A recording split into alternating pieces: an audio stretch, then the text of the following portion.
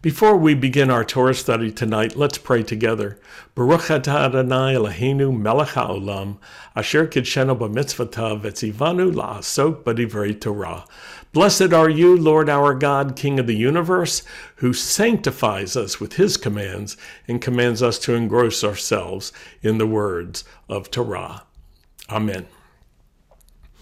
This world includes blessings and curses, life and death, good and evil. I think everyone knows that. What everyone may not know is that we are not hapless or helpless victims, and we are not powerless. This week's Torah portion teaches us to reject passivity. Do not go through life as a passive person.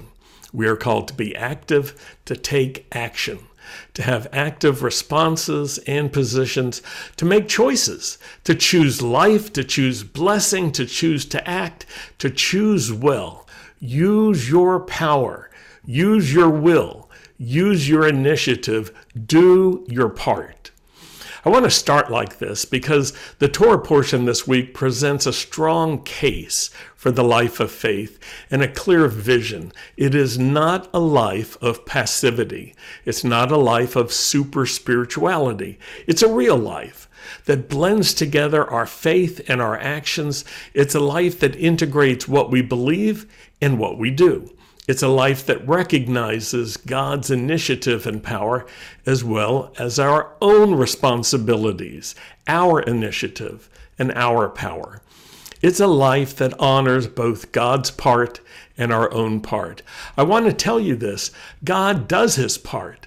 We do our parts. That's the deal. That's the deal. We're in this together. Don't accept any other deal. Some people think that God does everything. That makes humans passive. Some people think God does nothing. They have to do everything, and that makes God passive. Both of those positions will lead you astray. So what's the alternative? We're going to focus on that. Let's read a few verses from this week's Torah portion so we can turn our attention to the scriptures as they instruct us. And as we're reading this, I want you to think about who is taking action. And we're going to read these three verses together, and then we'll read them again phrase by phrase. Deuteronomy chapter 26, verses 1 through 3. When you have come to the land Adonai your God is giving you as your inheritance, taken possession of it, and settled there, you are to take the first fruits of all the crops the ground yields, which you will harvest from your land that Adonai your God is giving you. Put them in a basket and go to the place where Adonai your God will choose to have his name live. You will approach the Kohen, the priest holding office at the time, and say to him, "Today I declare to Adonai your God that I have come to the land Adonai swore to our ancestors that he would give us." Okay, that's the three verses that I wanted you to pay attention to. Deuteronomy 26, verses 1 through 3. Now we're going to read them again, phrase by phrase. And each phrase we read, let's just ask this question: who is supposed to act? Or whose actions are being described here? So we'll go through it. And when you do this, you'll notice it's almost obvious. Sometimes obvious things in the scriptures are ignored because we read them so fast, or we read them with a certain mindset, or we read them when we're not really paying attention, that what is really clear or could be clear is not clear. When we take the time to read carefully, slowly, with our understanding, with some questions, good questions in mind, we will get much more out of it. So here, Deuteronomy 26, starting in verse 1, when you have come to the land, when you have come to the land. So who is taking action there? It's us. Of course, this is speaking to our ancestors, the Israelites. Moses was addressing them when he was speaking to them right before they went into the promised land after the 40 years wandering in the wilderness or the desert, when you have come to the land. So the you who is coming to the land, that's us, that's people. Next, Adonai your God is giving you. The land Adonai your God is giving you. Who is doing the action there? Who's taking action? It's the Lord, Adonai. Your God is giving you this land. And then it says, as your inheritance. He's giving you this land as your inheritance. So an inheritance is something you receive because you are connected to someone from the past. Someone who had something to give. So that is speaking to those who gave this land to us, who were promised the land. We'll see this. But the Lord is the one actually giving it as an inheritance. It's our duty, though, our action, to receive it as an inheritance. And then it goes on. When you have taken possession of it and when you have settled there. Who's taking action? It's us. We are taking possession of the land and we are settling there. Then verse 2, you are to take the first fruits of all the crops that the ground yields. So who is to act? We are. We take the first fruits. And then it says, which you will harvest from your land. Who does the harvesting? We do the harvesting. What land? The land Adonai, your God, is giving you. So the Lord is giving us the land, but we're doing the work. We're harvesting. This is a very important part. The Lord is giving, but we are taking possession, and we are settling, and we are cultivating, and we are sowing seed, and we are watching over, and we are harvesting. All of that is working together. So then verse 3, you will approach the Kohen, holding office at the time, and say to him, so who takes action there? We do. We are approaching the priest, and we say to him these words, today I declare. So who's making the declaration? We are. We're making a statement with our mouths. We're saying it out loud. It's something we're thinking, but we are verbalizing it so that the priest who we've gone to could hear. Today, I declare to Adonai your God. Oh, that's interesting. So we're saying to the Kohen something at the same time we're saying it to the Lord. So we're saying it so someone else can hear it, and we're saying it so that the Lord can hear it. Today I declare to Adonai your God that I have come to the land. So who came to the land? I did. I took that initiative. I took that action. I have come to the land Adonai swore to our ancestors. Who made the promise? Adonai did. Who did he promise to? Our ancestors. He swore to our ancestors that he would give us. So he made a promise. The Lord made a promise to our ancestors that he would give this land to us. That would be a demonstration of his faithfulness. He said it, and then he did it, and he accomplished it, and we recognized it. All of these things are working together. All of these things are connected. The promise came from God. He gave it, but we took possession. We settled there. We work. We harvest. The Lord, your God, is giving you the land, but we have our part. God has his part. And the same is true for the modern state of Israel. The people had their part. God had his part. But the land had to be settled by people who took action. Many profound truths are expressed in the same kind of way in Scripture. We have our part, God has his part, and they work together. This is what I want you to see. They work together. Here's one example from 1 John chapter 1, verse 9. It says this, if we confess our sin, God is faithful and just to forgive us our sin and to cleanse us of all unrighteousness. So, what's our responsibility? What's our part? It's to confess our sin, to say it out loud. That requires that we recognize our sin, that we acknowledge it, and that we admit it. And then what does God do?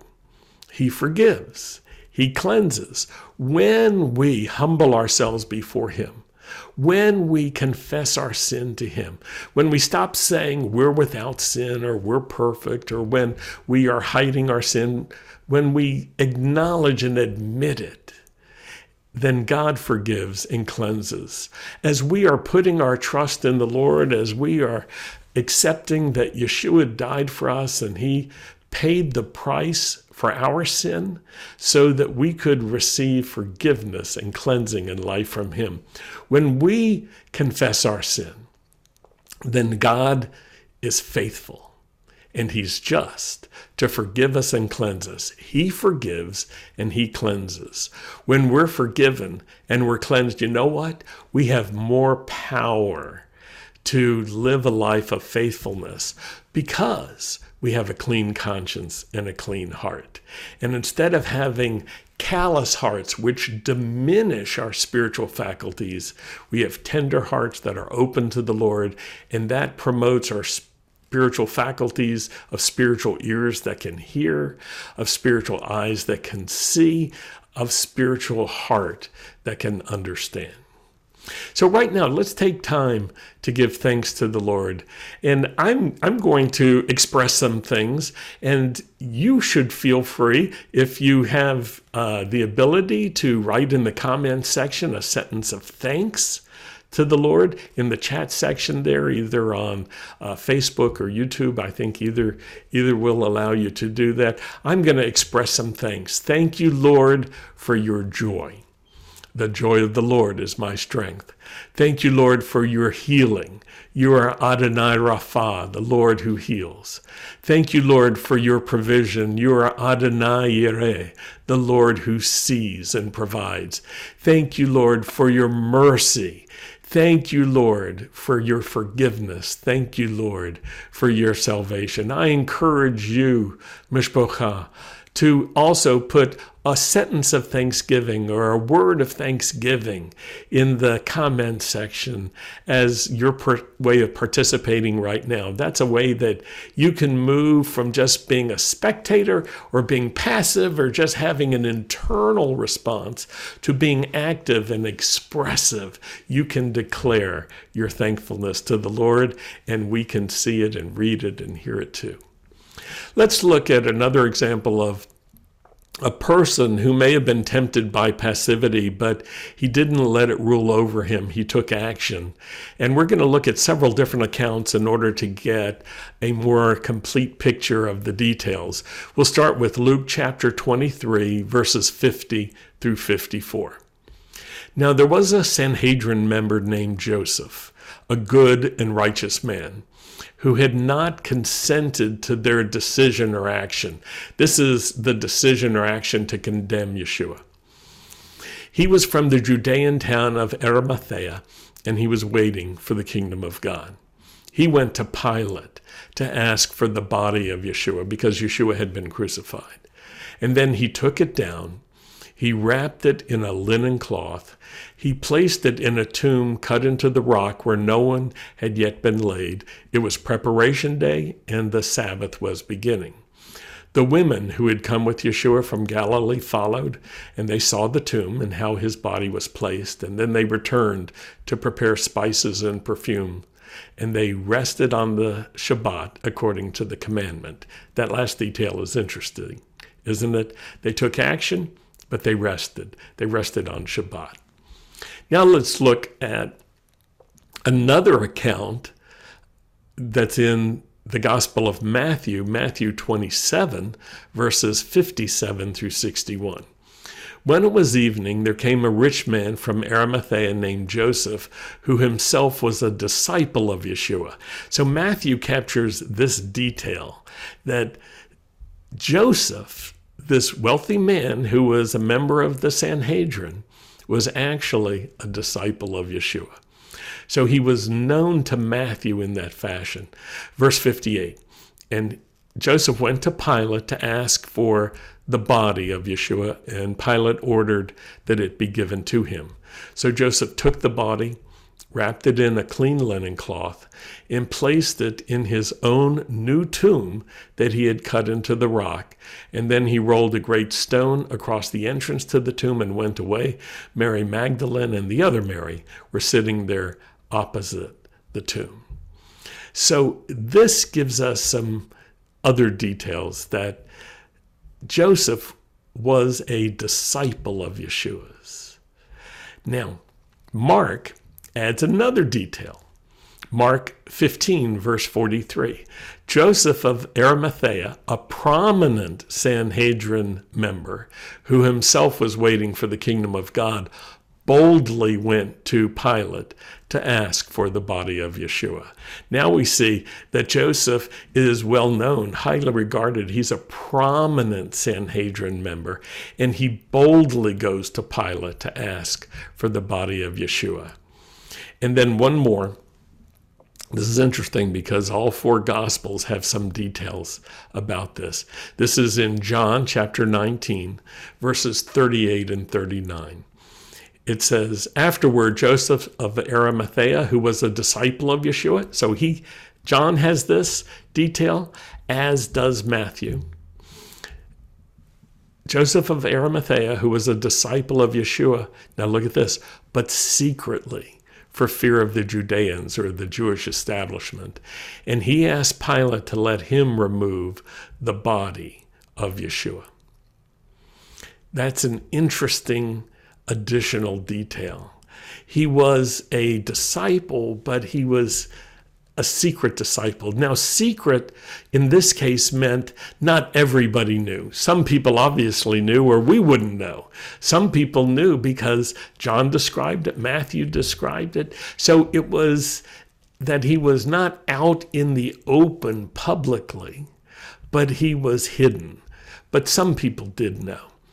And he was a disciple. He wasn't just a, how could we say it? He wasn't just someone who thought well of Yeshua.